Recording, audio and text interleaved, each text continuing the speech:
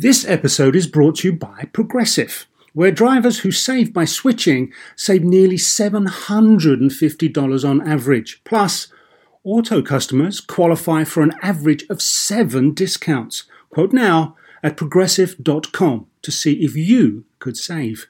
Progressive Casualty Insurance Company and affiliates, national average 12-month savings of $744 by new customers surveyed who saved with Progressive between June 2022 and May 2023. Potential savings will vary. Discounts not available in all states and situations.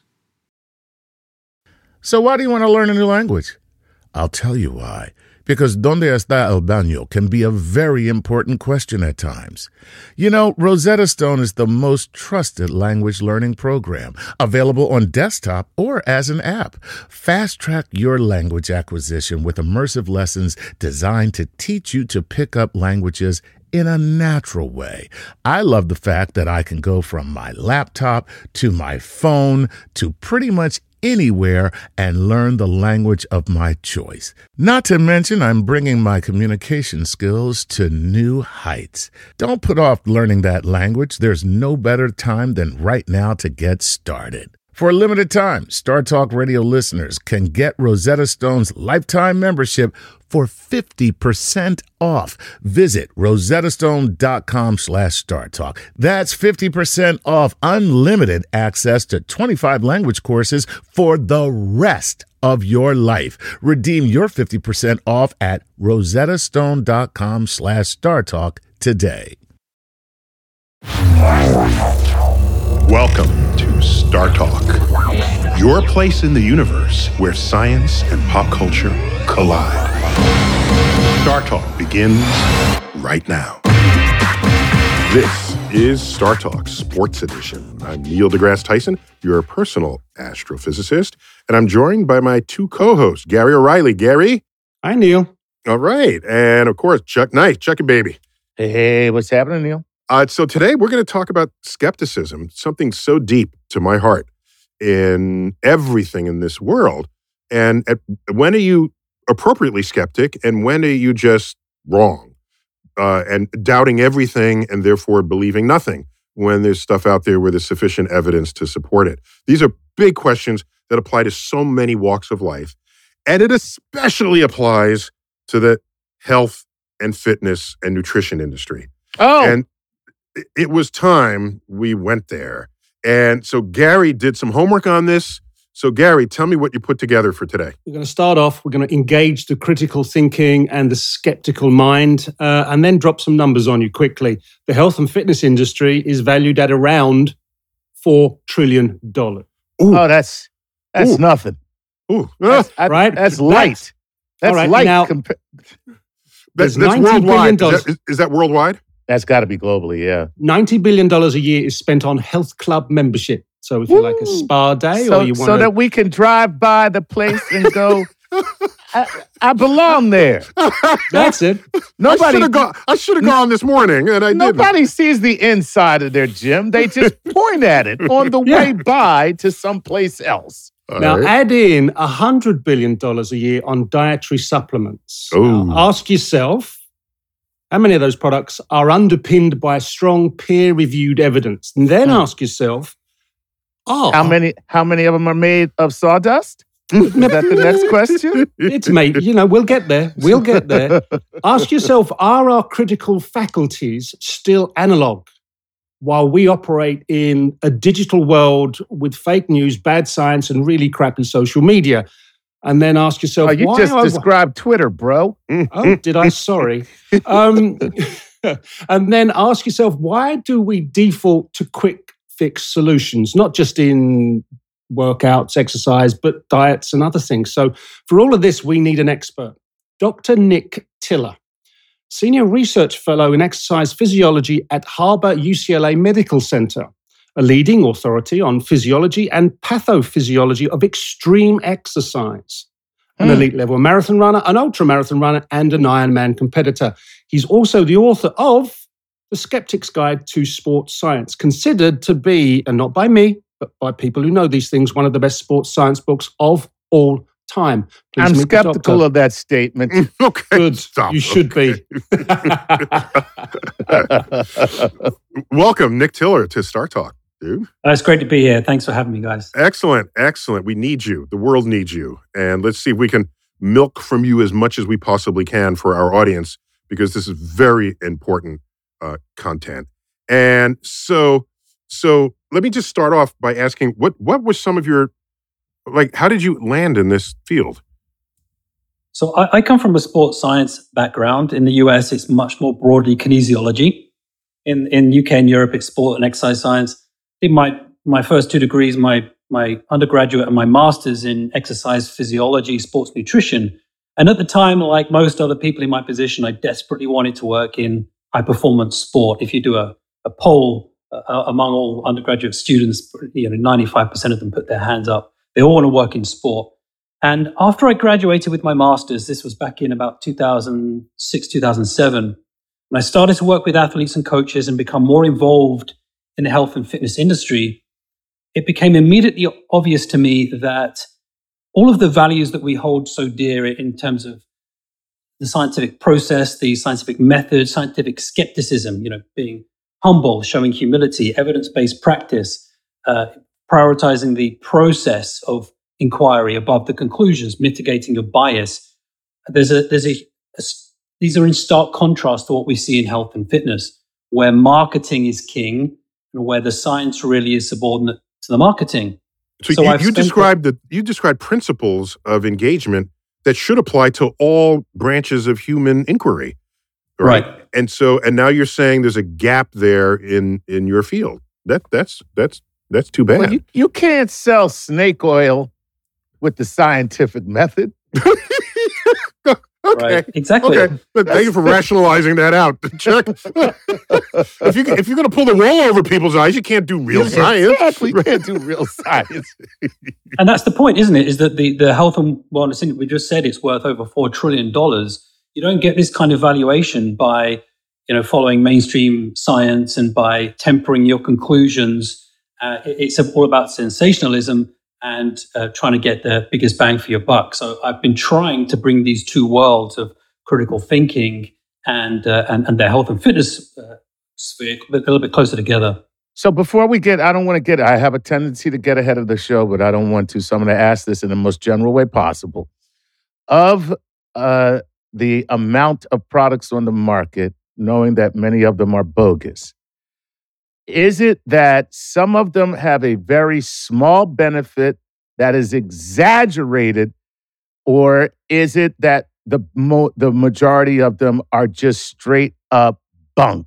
Wait, but by the way, you can be bunk and still believe it works and then have it work. That's the placebo effect, right? What a great, yeah, that's right, the placebo effect. Right. So can you disentangle that for us? Okay, so you're describing, I guess, the difference between misinformation and disinformation. Somebody who inadvertently propagates some erroneous advice against somebody who deliberately propagates erroneous advice in order to line their pockets. So to answer your question, there's a broad spectrum. So at one end of the spectrum, you have products that are just completely bogus. So, for example, chiropractic. In terms of the disparity between the claims made for chiropractic and the evidence in support of those claims, the disparity is as huge there as I've ever seen for any intervention. So this thing is not based on any scientific evidence at all. I'm probably going to get emails now, but whatever. Yeah, I was about to say, please send all your correspondence. No, we can untangle that later. Let the man get his point out. But I point my nose in the direction of the science, as we all do, right? But then at the other kind of end of the spectrum, you have products where the plausible claims are intertwined with the implausible. So, for example, I'm doing a talk this weekend about pseudoscience in distance running at the London Marathon Conference, and one of the products that are often sold to runners are massage guns.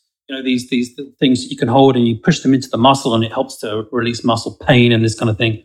Mm-hmm. And on the one hand, they say that it can reduce muscle soreness and reduce scar tissue and help with pain in the muscle and this kind of thing. But these same vendors say that it can cure diabetes, that it can reduce inflammation. That the claim that I love the best is that it can help with high blood pressure and low blood pressure. It can't do. How can it do both? Right. So you got to pick one. So and things like yoga. Yoga is really effective, and it's a brilliant exercise to do for all sorts of different things.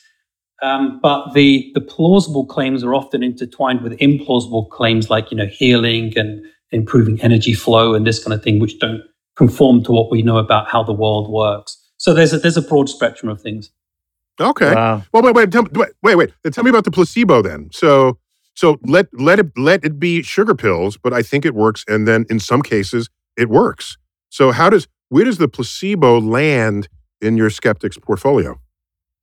And this is a huge gray area because I get asked this a lot. It comes down to the essence of what's the harm, right? And particularly in high performance sport, if an athlete tries an intervention that we know only works in the context of placebo, so that's expectation and belief, then placebo has very powerful psychobiological effects. If an athlete believes that they're feeling a little bit less pain, or that their inflammation has been reduced, or that they can run a bit faster, jump a little bit higher, this is very important for the athlete, especially when you consider marginal gains where every 1%, every 0.1% counts. The difference between gold and silver is, infinitesimally small. So every kind of advantage that the athlete can get is worthwhile. The problem that we have is that it's impossible to restrict placebo products to just sports performance and health and fitness and wellness. If somebody really believes in the pain relieving or the healing properties of this placebo, it's only going to be a matter of time before they try and use it to treat something that requires an actual medical intervention. If you have a bacterial infection, there's a good chance you're going to need antibiotics. Treating it with some kind of naturopathic remedy isn't going to do. And the scientific literature and in the media as well are littered with very tragic examples of people trying to treat real medical ailments with placebo medicine. And so that's when it bleeds into mainstream clinical practice, and it can have adverse effects. So what you're saying is the placebo, whatever power of mind you have over body, that there's a limit where the placebo effect just goes away. If I break a bone, I can't take a placebo and have the bone repair itself, for example. So clearly there's a crossover point from one to the other. Gary, we haven't let you talk yet. I'm sorry, Gary. I just want to very quickly say to the end of your point there, Neil, but your bones are not healed by cast. Your body heals your bones. Good point. And so, and same with the placebo, sometimes just left to your own devices, in certain cases, your body will heal itself. I have a friend who had COVID, went into the hospital, and demanded hydroxychloroquine. I'm not sure if they gave him that or not. But he is under the impression that they did, and he got better. But he was going to get better. Yeah. Period. Wait, did he go to a horse doctor, or did he go to... Was this Mr. Ed? What are you talking about here? I forgot to say, he also ran in the Kentucky Derby shortly after. So, Doctor, in the intro, I said that our critical faculties are kind of set on analog while we exist in this 21st century digital age. Why are our critical faculties kind of ill-equipped to handle this modern marketing? What is going on that we just can't flip a switch and see the emperor's new clothes aren't really there? Right, and it really comes down to when you think about the way that human logic and reason has evolved over time to make decisions in terms of the decision-making process. So we evolved logic and reason for navigating hypersocial groups, for predicting patterns in the environment. So whether it's predicting the weather patterns or the migrating patterns of animals, because these things served us an evolutionary survival advantage. So evolutionary pressure has made sure that these traits have been passed on. And but human genes and human lives are now incongruent when you look at the dramatic change in our environment just in the last 50 years since the advent of the internet, particularly social media. We have not evolved logic and reason and critical faculties to deal with bad science, commercialism, social media, fake news, and all of these things, and rampant capitalism and commercialism, which is really the whole point of this is to exploit our pre-existing biases, right? To get us to make purchases that we don't necessarily need. So that's what I mean. So the herd, we can track herds, but there aren't any herds left Right. Exactly. Yeah, exactly. So we've evolved these skills which once served a survival advantage, but the world has changed a lot. And our genes haven't changed dramatically. And you could say that our ability to update our underlying genetics is kind of lagging behind the rapidity, the speed with which the environment is changing. But I'm going to say that we've never been good at it, to be honest. I'm just going to go a step further, that our brains, although adept at recognizing patterns, have never been good at really recognizing the true underpinnings or underlying reasons for those patterns. What we've been able to do is identify them. And science actually gets to the reason behind things. And that's where the disconnect is. Chuck, the problem is, in the simplest case I know of, and Nick can back me up on this if I get it right, that if you're in the plains of Africa and you think you see a lion in the bushes, right, and then you run away, you live to see another day. If you investigate, that's what kills curiosity. That's why people aren't curious. Because I wonder if that's a lion. Let me go find out. Right? Okay. Yeah. That's why there were no white people in Africa. We had to wait until we came out of Africa. Chuck. No, because they were just like, "Hey, what's that?" Curious, right? Okay. What do you think that is? No, my point is, if it is a lion, you live to say another day. Right. If it's not a lion and you walk away, you live another day. Right. If you don't think it's a lion and it is a lion, you're done for. Right. So Nick, there's some sense of pattern recognition that I think is completely understandable for our survival, right? Yeah, absolutely. And that pattern recognition, like you say, is the kind of thing that has kept us alive. And our distant ancestors that were good at spotting these patterns, they lived a little bit longer. They were able to have offspring, propagate their genes, and so forth. But the type of patterns that we need to recognize in today's society have changed. We've evolved with these heuristics, these mental shortcuts, which give us vague approximations of the truth. But these vague approximations can also be inaccurate. It can lead us to inaccurate conclusions. Mm-hmm. And they can be marketing hijacked. Companies can they can be hijacked. Exactly right. So the modern version of being able to identify a lion and therefore altering our critical faculties would be improved personal science literacy. Am I right? Yeah, but that only works, Gary, if for not having done so, you die and don't have any offspring. Well, no, That's we're not. The only way that can happen. I don't think people are dying from dietary supplements or a fad diet or right. So I don't know that there's evolutionary force to change it. Nick, what do you think? Well, on a macro scale, probably not. But it comes at its core. We're talking about Bertrand Russell's point about how intuition is really important, but intuition must be tempered by intellect. Intuition versus intellect. And now in the modern age, we have the tools and the technologies and the intellect to be able to determine the difference between science and pseudoscience, between information and misinformation. Just like the record show, this is the first time in Star Talk's 13-year history that Bertrand Russell was mentioned. Okay.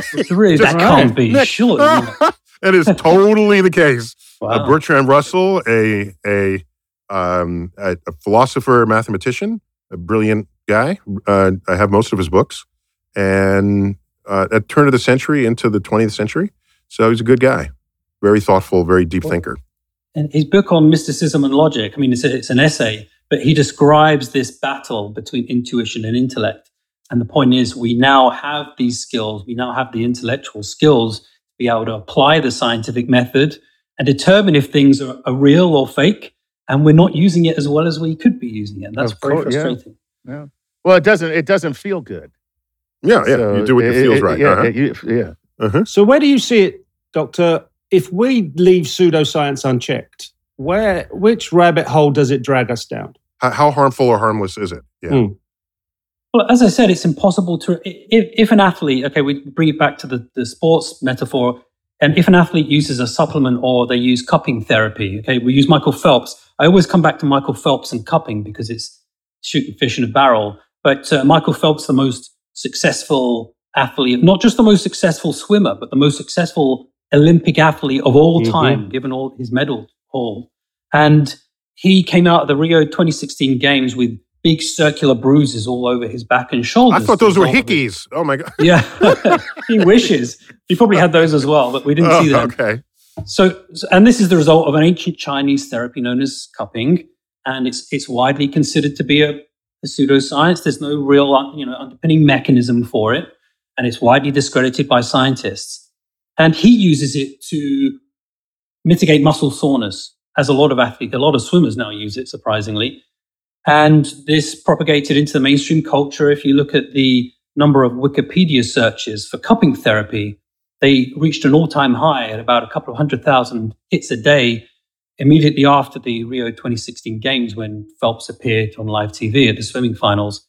So he uses it to treat muscle soreness. But there are some societies that say the cupping therapy can be used to treat asthma and asthmatic symptoms, right? We're a little bit on thin ice here, and I strongly recommend that you don't use cupping therapy to treat your asthmatic symptoms. So this is the real harm that can be done. And I'm sure you guys are familiar with what'stheharm.net, which has documented nearly 400,000 cases of people who have sadly lost their lives because they tried to use alternative therapies to treat something that needed a real intervention. Did not know about that website. What'stheharm.net? What'stheharm.net. Yeah, they've done all the heavy lifting, and you can search by different alternative therapies.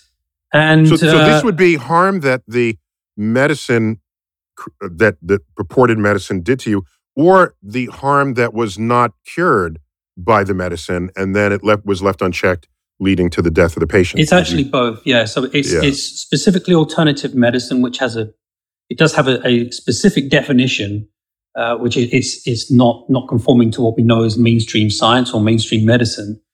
And athletes need to understand that they already know they have huge influence upon mainstream society. Yes, of course. Yeah. And they are pioneering population trends in the use of CAM, unsurprisingly. Mm-hmm. Mm-hmm. CAM being? Complementary and alternative medicine. So things like cupping, acupuncture, Reiki, whatever it happens to be. So guys, we got to take a quick break, but when we come back, Dr. Nick Tiller, he's going to give us the top 6 myths in the health and fitness industry. You want to be there for that, all right? On Star Talk Sports Edition. We'll be right back.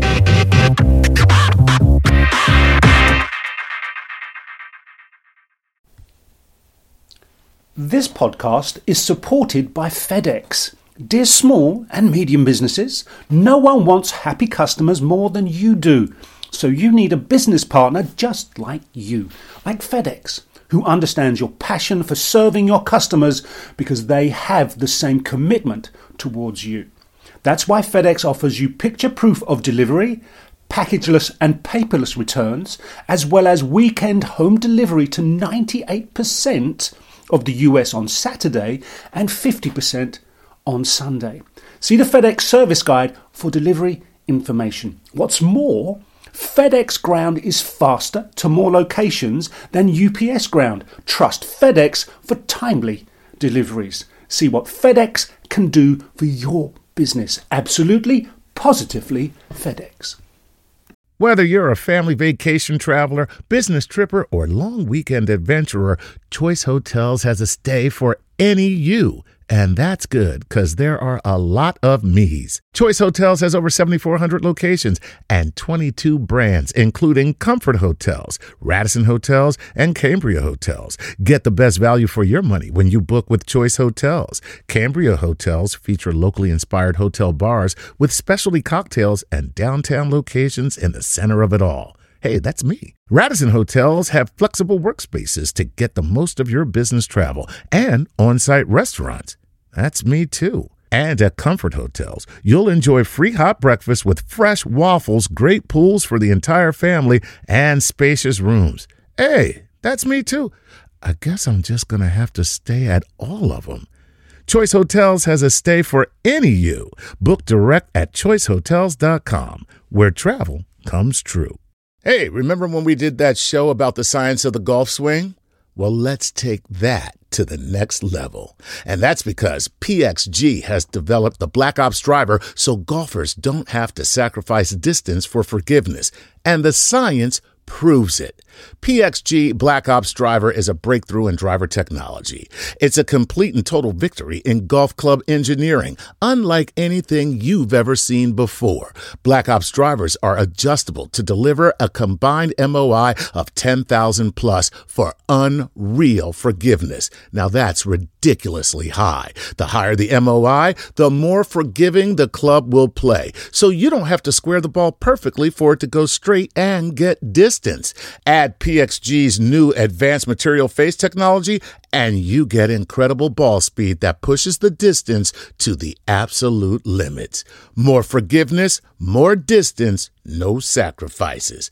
PXG Black Ops Driver. Hit your tee shot straighter and farther. The proof is in the science. Learn more and get free shipping on all equipment. Go to pxg.com/StarTalk and use code StarTalk at checkout. That's pxg.com/StarTalk. Use code StarTalk for free shipping on all equipment. pxg.com/StarTalk, code StarTalk.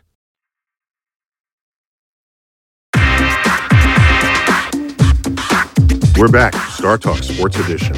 We're with Dr. Nick Tiller, UCLA Medical Center. For this segment, apparently, Nick, you've got a list of six bits of fiction, inaccuracies, falsehoods. So I've got the list here. Let's start with number one, the fact that people think that there's a simple solution to complex problems and challenges in our lives. So what's up with that, Nick? The health and wellness industry, health and fitness industry, is based on this idea that there are simple solutions to complex problems. So whatever your health and wellness, health and fitness goal happens to be, there is a product, a supplement, a fad diet, an exercise program, a garment that you can buy that will expedite you to your health and wellness goals. And people love this idea for the reasons that we spoke about in the last segment, that we've evolved for the quick fix, we've evolved to take these shortcuts. People love the idea that you can expedite these things that otherwise would take a lot of time and effort to accomplish. But the reality it's not just physiology. I remember I even tweeted this once because it reached that level where you dine at someone's house and the food is amazing. The food is amazing. And so you ask the person who prepared the meal, what's your secret in this dish? Well, the secret is 6 years of culinary study and a master's degree in, world herbs or something. That's the secret. They don't want to hear that. They want to know there's just one thing you did that turned something ordinary into something amazing. Mm-hmm. Yeah, so it seems What's your secret? Cumin. It's cumin. Put it on everything. Sorry, I interrupted, Nick. Go on. No, I say it's a really important point because I talk about this stuff and particularly health and wellness, but health and wellness is just the medium to discuss these broader implications of critical thinking. But anything meaningful that you would like to attain, whether it's losing weight, getting in shape, learning a new instrument, learning to speak a foreign language, becoming an amazing cook, becoming an astrophysicist, these things take time and effort to accomplish. It's not going to happen overnight. But in health and wellness, we assume that there must be some kind of quick fix. But anything meaningful takes time and effort to accomplish. Are we just being lazy, or are we trying our best to be efficient? And is that how we've kind of evolved through the process? Lazy is efficient. Seriously. If you're sufficiently efficient, you have the luxury to be lazy. That's how I look at it. Yeah. But also, if you look at the way we evolved, we didn't evolve getting up and going to, get coffee. And we evolved hunter-gathering, nomadic. Like we had to walk long distances. We set up camp every night. You had to gather your food in the morning. You had to go on long distances to kill something and drag it back to the people. And so conservation of energy is very important to us as a species. And Chuck, I didn't know you really wanted to narrate a nature documentary. I didn't know that. This is important. This is the balance between calorific expenditure and calorific gain from whatever you I didn't know I was saying that. You just I didn't realize I was saying it up. What did you call it, Gary? Well, okay, so it's the balance between the calories you expend going hunting and gathering and the calories you gain to bring back to eat. So right. How many calories does it take you to obtain the calorie that you consumed? So if it's more than you consume, you go extinct. Nick, weren't there studies done with chimpanzees where they placed certain foodstuffs in certain different locations, and then the chimpanzees worked out strategies to be more efficient? Am I right with that? Very good. I had that in my mind. I was just going to mention that anyway. So you're one step ahead of me. I love it. So they've done studies where they got groups of chimpanzees and they showed them, they packaged almonds up in different quantities, and some were packaged a little bit more efficiently than others. And then they buried them in different parts of this open field. They showed the chimpanzees where they were. And then they just let them loose. And the chimpanzees went and sought them out in the order that would give them the greatest payoffs. So basically to save as much energy as possible. So there's a very clear evolutionary advantage to saving energy, to saving calories, particularly because we were never assured of our next meal, particularly during the winter, when the berries and the vegetation, died away. You were never sure when you were going to get your next bolus of calories. So that kind of economy is really, we're hardwired for that economy. Okay, before we go to the fiction number 2, quickly, which area of health and fitness do you find that people are most seeking the quick fix? Probably nutrition, particularly supplementation. People love the idea that there is a pill. I mean, this is, if you boil it down to the simplest, the easiest way to expedite health and wellness, there's a pill that you can take that's going to give you six-pack abs. And make it all good. Chuck's buying. Yes. Chuck's buying. Yes.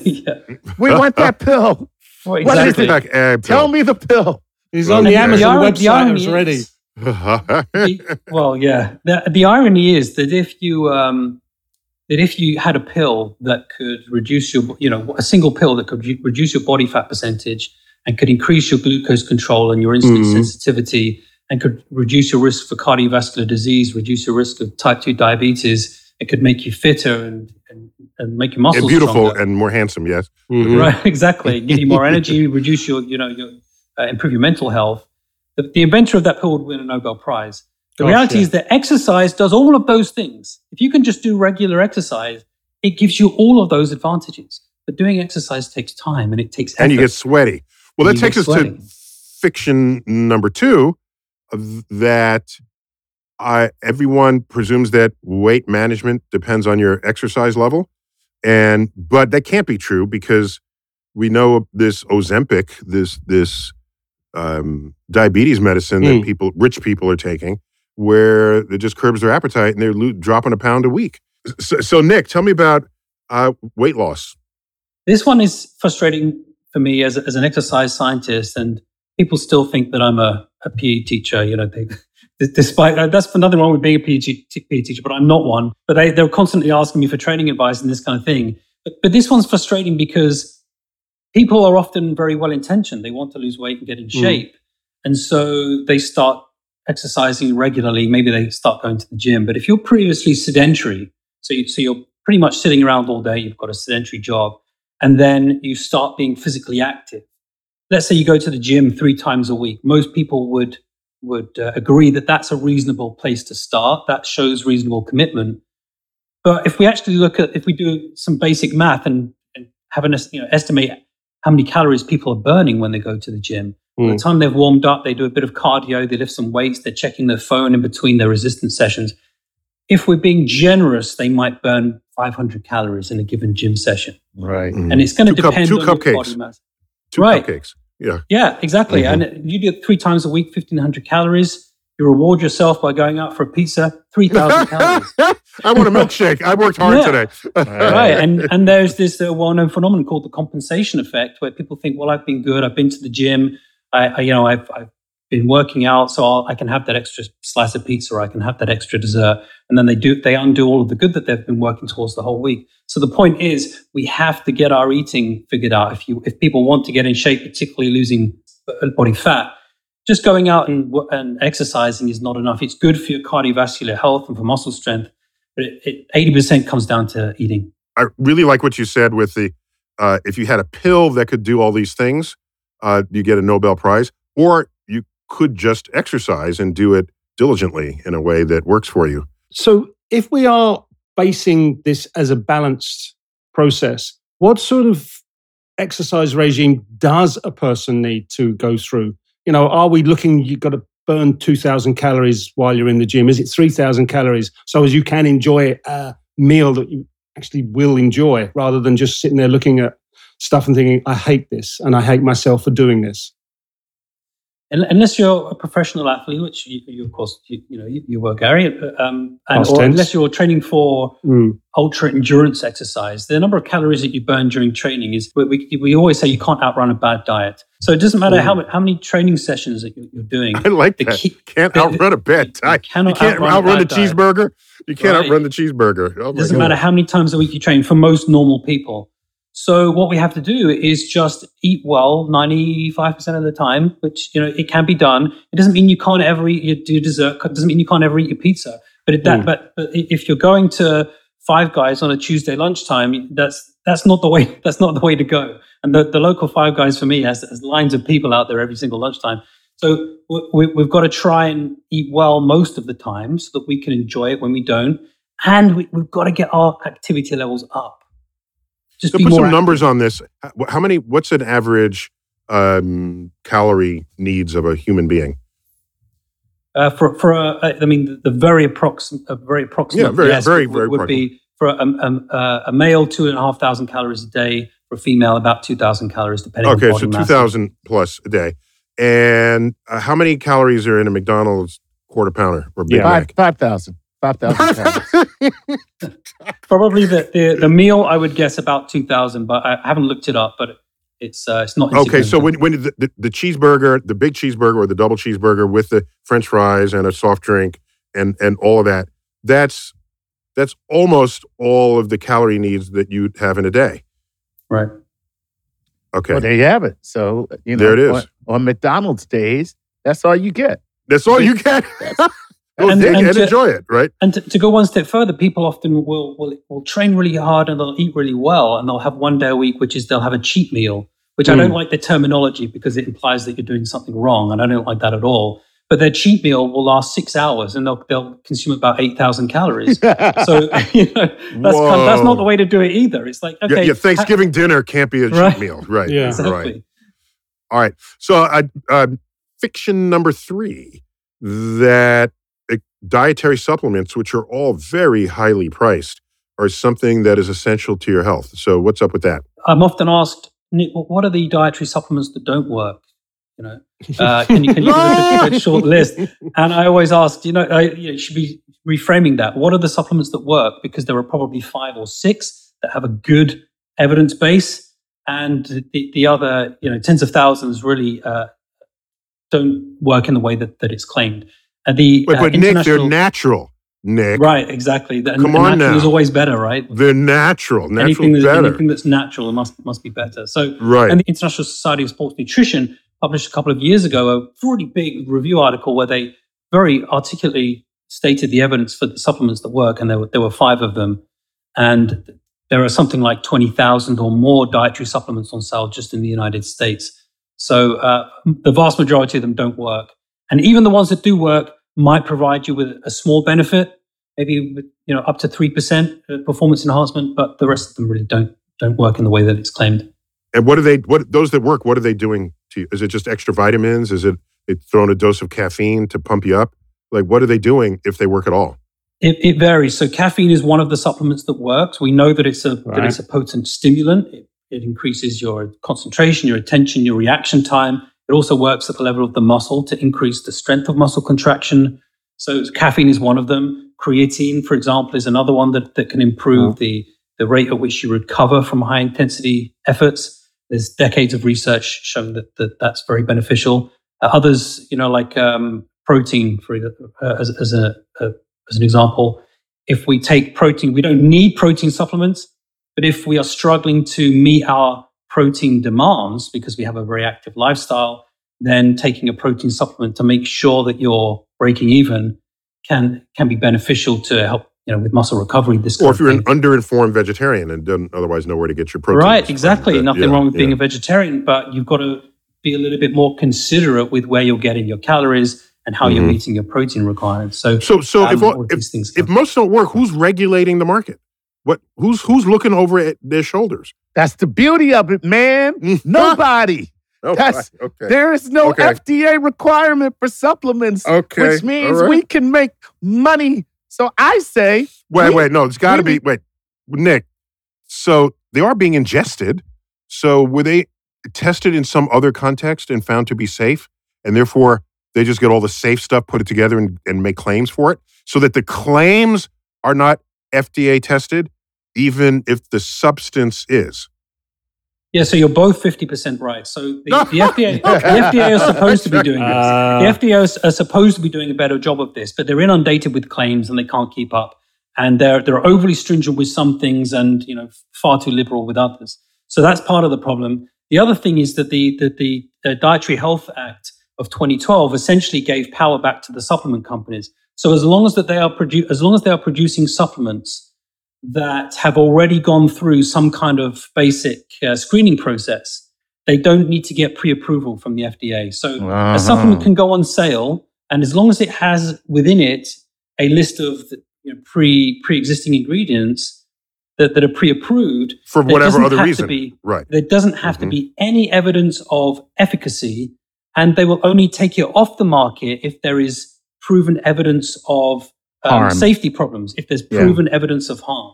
So, which is kind of backwards, right? They should have to prove that it's safe before they put it on the market. But we're all effectively the guinea pigs. They'll only take it off the market if we can show that it's harmful. If most of the supplements are garbage, then we eat healthy. But not everybody is in a socio-economic situation where they can constantly afford to bankroll a fresh and healthy diet. Where are we looking for our solution to that issue?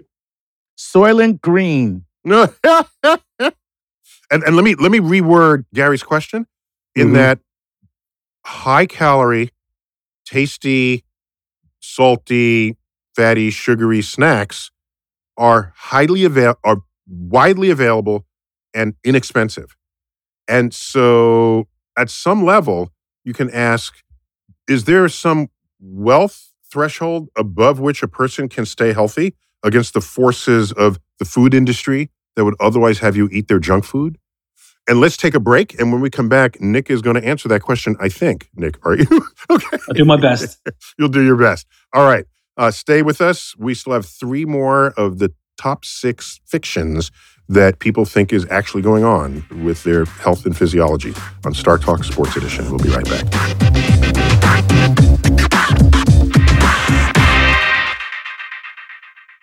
Suffering from aches and pains? The all-new Tempur-Pedic Adapt mattress eases your pressure points all night, every night. Now, save up to $500 on select adjustable mattress sets at TempurPedic.com. Select adjustable mattress sets only. Lesser savings may apply.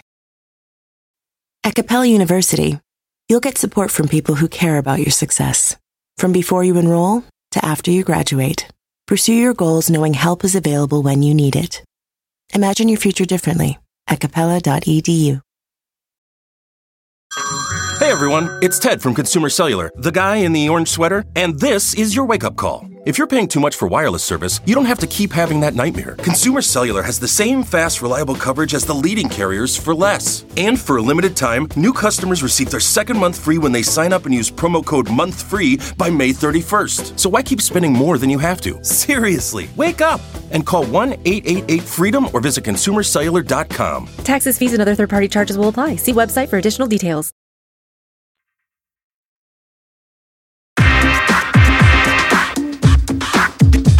We're back, Star Talk Sports Edition, with Dr. Nick Tiller, one of the world's leading authorities in the physiology and pathophysiology of extreme exercise, which is great. We didn't talk about that yet, but we will, while also being an ultra-marathon runner himself. He happens to also be the author of The Skeptic's Guide to Sports Science. And he's an all-around critical thinker, which the world doesn't have enough of.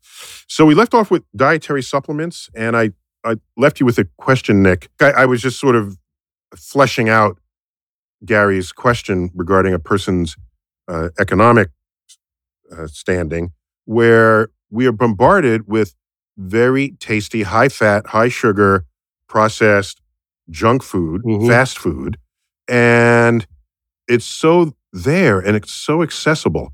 And you have to you need higher income to live in a place where people will sell you healthy food? Have you studied the economics of this? I haven't specifically studied the socioeconomics of this, but if we look at the associations of socioeconomic class with the rates of underlying health problems or the rates of obesity, there's always a very close association. And you hit the nail on the head there that junk food is very cheap and you can buy a lot of it relatively inexpensively, whereas a nice fresh salad has high calorie density too. It's high calorie density. That sort of by the by that sort of has the unintended or the unwanted side effect of making people overweight. But people buy it because it's cheap. And so people who are below the poverty line are much more likely to buy the inexpensive food that happens to be very unhealthy than pick out fresh vegetables and fresh fruit and salads and things that are going to cost them a lot more money. So and it's particularly, I lived in California for 3 years, and it's an exceptionally expensive place to live, and particularly in Los Angeles.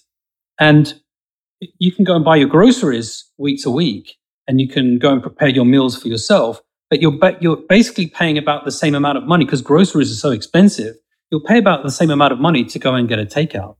And so most people prefer to get a takeout, and the availability, the accessibility is so much higher there as well.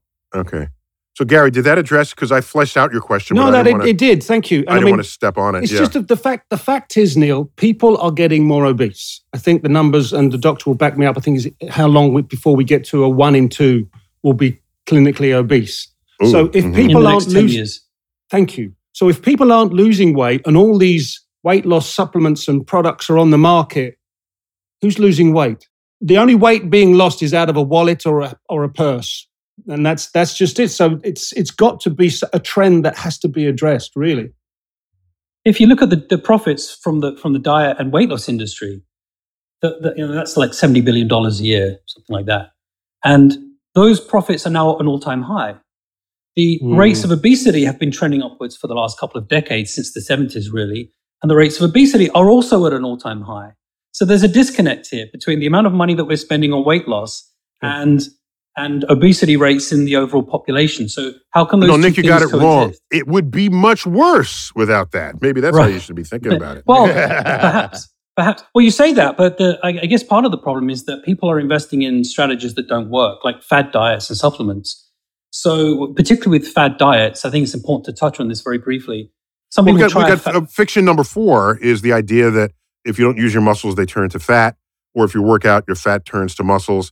That seems patently obvious that that's not true, but that seems to relate to where you're going right now. Yeah, I think the two things are connected, because if you aren't exercising and instead you just follow a fad diet, you're going to lose weight acutely, and you're going to lose weight very quickly because you're not getting in very many calories. But fad diets don't teach people how to eat healthily in a long-term sustainable way. So we see what's called yo-yo dieting. Somebody will lose a bit of weight, they'll eventually fall off the wagon, they'll regain. If you do 1 or 2 year follow-up studies, people regain all of the weight that they've lost.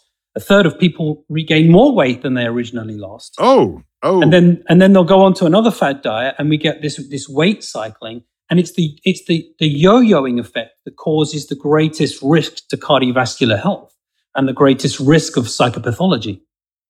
So it's not just gaining weight and trying to lose weight, but it's the yo-yoing that seems to have the negative effect. So it seems like the focus should be on a healthy diet as a lifestyle, not getting to a certain weight or any other goal except the lifestyle itself should be the goal. Right. But if you say to somebody, just eat well every day, I don't know, that's a big ask. If you say to somebody, just follow this diet for 6 weeks and you'll lose the weight, that's much more appealing. It has to be packaged now in this modern society. The intervention has to be packaged, and it has to be sold, and it has to be commercialized. Otherwise, people don't buy into it. That's the sort of paradox that we're facing. Whereas really what we need to be doing, exactly as you say, Chuck, we just need to be following good eating habits on a day-to-day basis and being physically active. That's the only secret. The secret is there is no secret. So what about fiction number 5, where the people who are most successful on social media must really know what they're talking about if they're giving you fitness advice? And what intrigues me most, and I only came to this realization recently, like weeks ago, months ago, it was if you're channel surfing on YouTube and you come across someone that says, everyone else thinks this is true, but it's not, I'm going to give you the real truth, right? That's you want to listen to that person, right? Everyone has you do that, but they're all wrong. Here's the truth. Tell us about what role social media is playing in this. I'm sort of more and more of the opinion, the more I learn about how these social media platforms work and the algorithms generate content, the more convinced I am that they probably cause more harm than good in modern society. It's a big mistake. Yeah. Okay. Yeah. I don't want to feel that way, but I do just the way you are. Yeah. Yeah. And it's not just in health and wellness. It's any time that society can be harmed by misinformation and disinformation, which we see across the spectrum, not just in health and wellness, but in politics, public health policy, and so forth. So this is a big problem. And social media is pervasive. Young people get most of their news and entertainment from social media. We've been moving away. But Nick, it seems to me if I have a weight loss gimmick, fad, whatever, and I have the most followers, and you can read the comment thread and say, this really works. And you look at the statistics on that. Why wouldn't those with the highest followers, why isn't that alone sort of a crowdsourced vote of confidence that it works? Yeah, that's a really good point, actually. And the type of people that are giving this advice, I guess it's important to look at the motives that they have. People with the most followers tend to have a lot more sponsorship, for example. So they might be selling a particular supplement or a product because they're being paid to do so. And a lot of the time, on Instagram, for example, you're supposed to tag something as a sponsored post. And a lot of the time, these posts are sponsored, but they're not labeling it appropriately, so they can kind of bypass the rules and regulations there. And a lot of the time, these things are working in the context. Sometimes they may really work. We can't discount everything. We can't just be cynical. But a lot of the time, these things are working in the context of placebo, and we're not able to determine the things that are really working and the things that are working just in our minds. So that's why the advice should always be judged on merit and merit alone. But aren't we into a peer pressure situation? I mean, our society now judges individuals on their number of social media followers.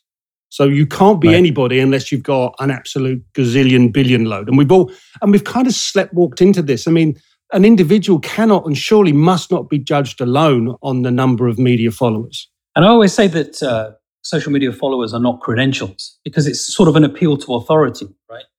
And that's why it's important to, as I said, judge the advice on merit. And if we bring it back to health and wellness or sport and exercise, we look at the people that have the most influence on social media. They're usually high-profile athletes.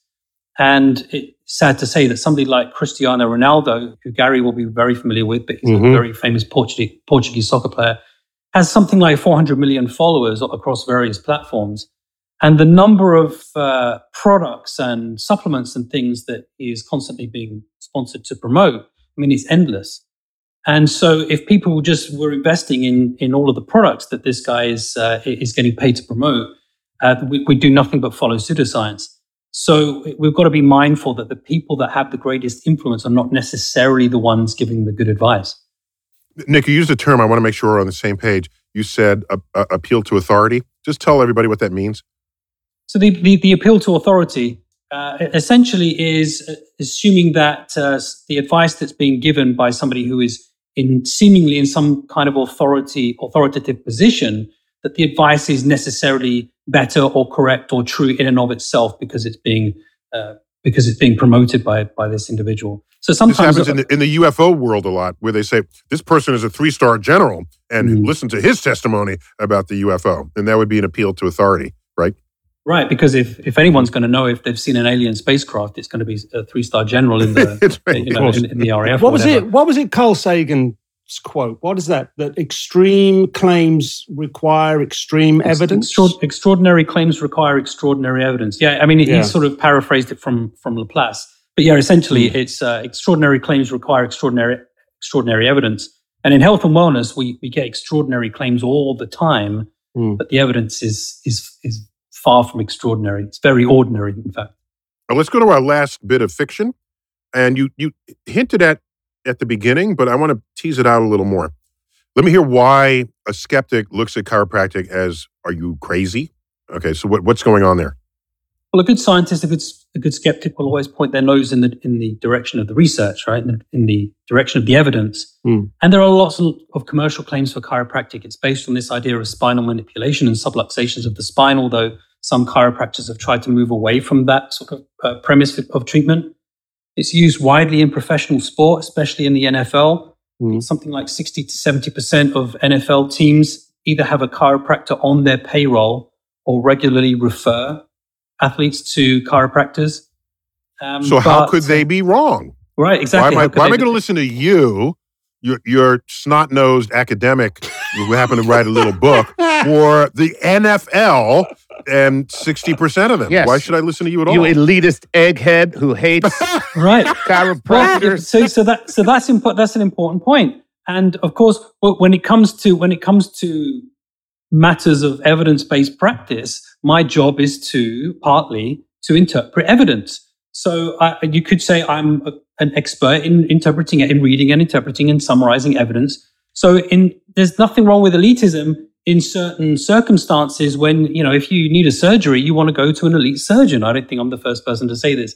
If you're getting on a plane, you want an elite pilot to take you from A to B. So when it comes to matters of public health policy, all of a sudden everyone's an expert, and we don't have any time for the elites. And it's exactly the same with respect to health and wellness. When it comes to chiropractic, if you look at the evidence, we just mentioned Laplace and Sagan, extraordinary claims require extraordinary evidence. If you look at the evidence and you interpret it very clearly, there is no signal for chiropractic really doing anything. And chiropractic is it's very pervasive in mainstream culture. Lots of physiotherapists try this. You can get a PhD or doctorate in chiropractic. But the evidence suggests that it doesn't actually do anything. Okay, so here's my mild pushback. You ready? Please. Okay. So, very mild. It's, I've read the founding documents of chiropractic, and it is, are you crazy? The idea that practically every ailment that your body experiences can be cured by the manipulation of your spine. All right. Just read some of the early documents. And it's like, how did this ever become an entire branch of medicine? And so now I say, suppose the foundational ideas are all wrong, but the manipulation of the spine still has benefit, even if the founding principles are flawed. And so, take for example, let's say I'm an indigenous population, and there's this tree that is worshipped for generations, and you eat of the bark of the tree, and it relieves ailments, but only if you pray to the tree and the gods. All right. Well, what's going on here? Well, there's aspirin, the active ingredient of aspirin, in the bark. Okay, so as a scientist, I can be reductionist and say, just extract the ingredients and just take that and leave out the praying and the tree and everything else. But if you don't know that, or you don't care, it still has this benefit, even if the whole framework of it has no foundation in what is objectively true. So can we say that the manipulation of the spine can have some benefit, whether or not it's a chiropractor doing it or somebody who likes popping your muscles, or whatever, cracking your back, in a therapeutic way, which I used to do for my sister all the time. So I'm just pushing back on, that doesn't mean it still can't be beneficial. Does it? I thought you were saying, don't see a chiropractor, just have some aspirin. Okay. but interestingly, you're not too far away from the truth, because if chiropractic works for anything at all, it might be in relieving some instances of lower back pain, but it's no more effective than taking an aspirin, taking a Tylenol, or going for a walk, or having some bed rest, right?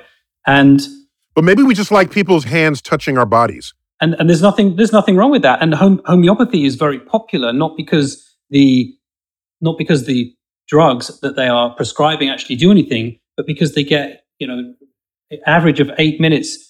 With your normal primary care provider, you get 20 minutes with a homeopath, with a homeopathic doctor. So you're actually getting more time. You're actually getting the one-to-one.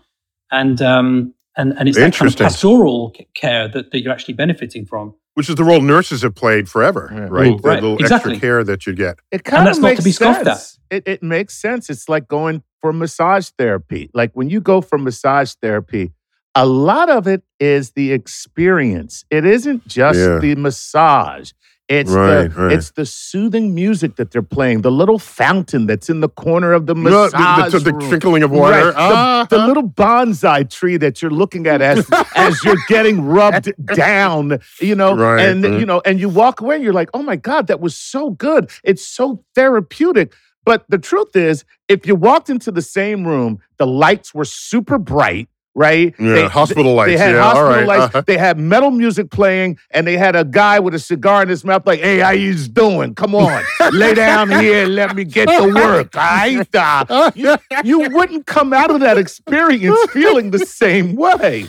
Even though the muscles will receive the same pressure in the same way. Right. All right. So Chuck sounds like he's done some experiments there. The real question is, if you had a broken leg or you had some kind of a real medical problem. Trauma injury, especially. Yeah, some kind of traumatic injury. Would you prefer to go to the massage therapist who's going to give you a nice, relaxing treatment, but isn't really going to be able to help you with your broken leg?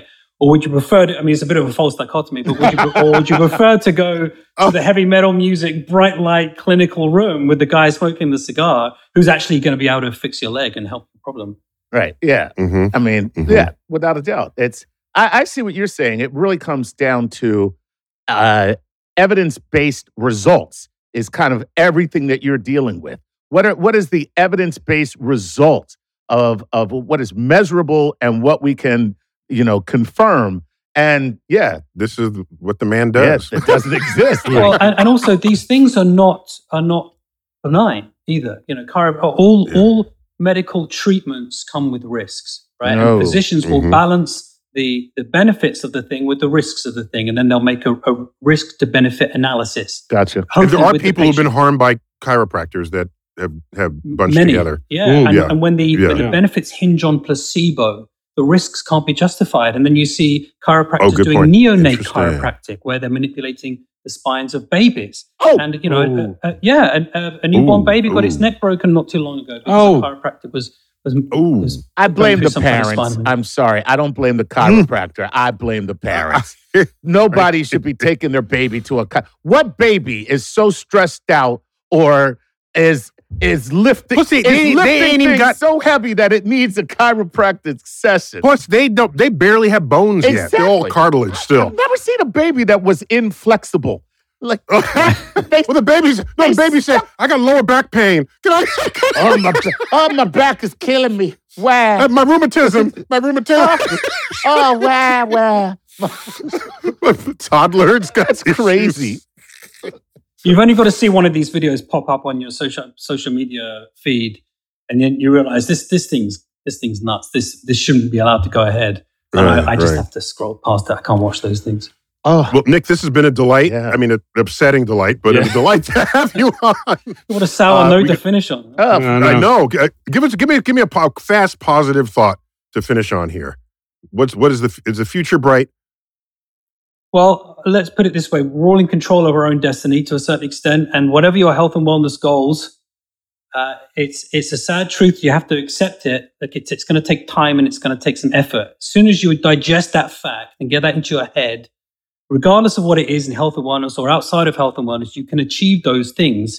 A little bit corny, a little bit cliche. It just takes time and effort. Just put in the time and effort and you can do it. You can achieve it.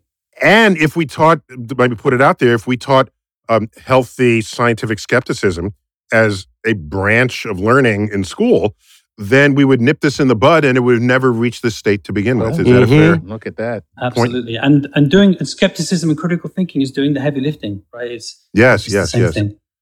All right, guys, we got to call it quits there. Nick, it's been great to have you. How do we find you on social media? Primarily, I'm on Twitter @NBTiller, and you can find out more about my work on my website, nbtiller.com. NB, letter N, letter B, Tiller. Benjamin Tiller. Okay, we'll look for you. Thanks for being on the show. And your book, tell me the title again, the full title. The Skeptic's Guide to Sports Science, Confronting Myths of the Health and Fitness Industry. Yeah, there it is. That's the whole great title. Mm-hmm. All right. Thanks, dude, for being on the program. Neil deGrasse Tyson here, your personal astrophysicist. Another episode of Star Talk, Sports Edition. Keep looking up.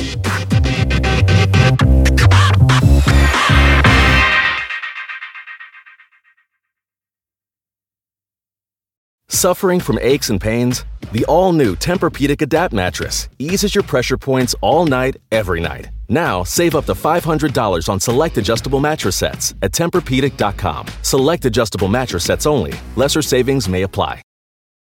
When your space has the long-lasting, noticeable scent of Airwick Vibrant Scented Oils, you'll want to invite everyone over, from book club to the fantasy league, even the in-laws. It smells amazing.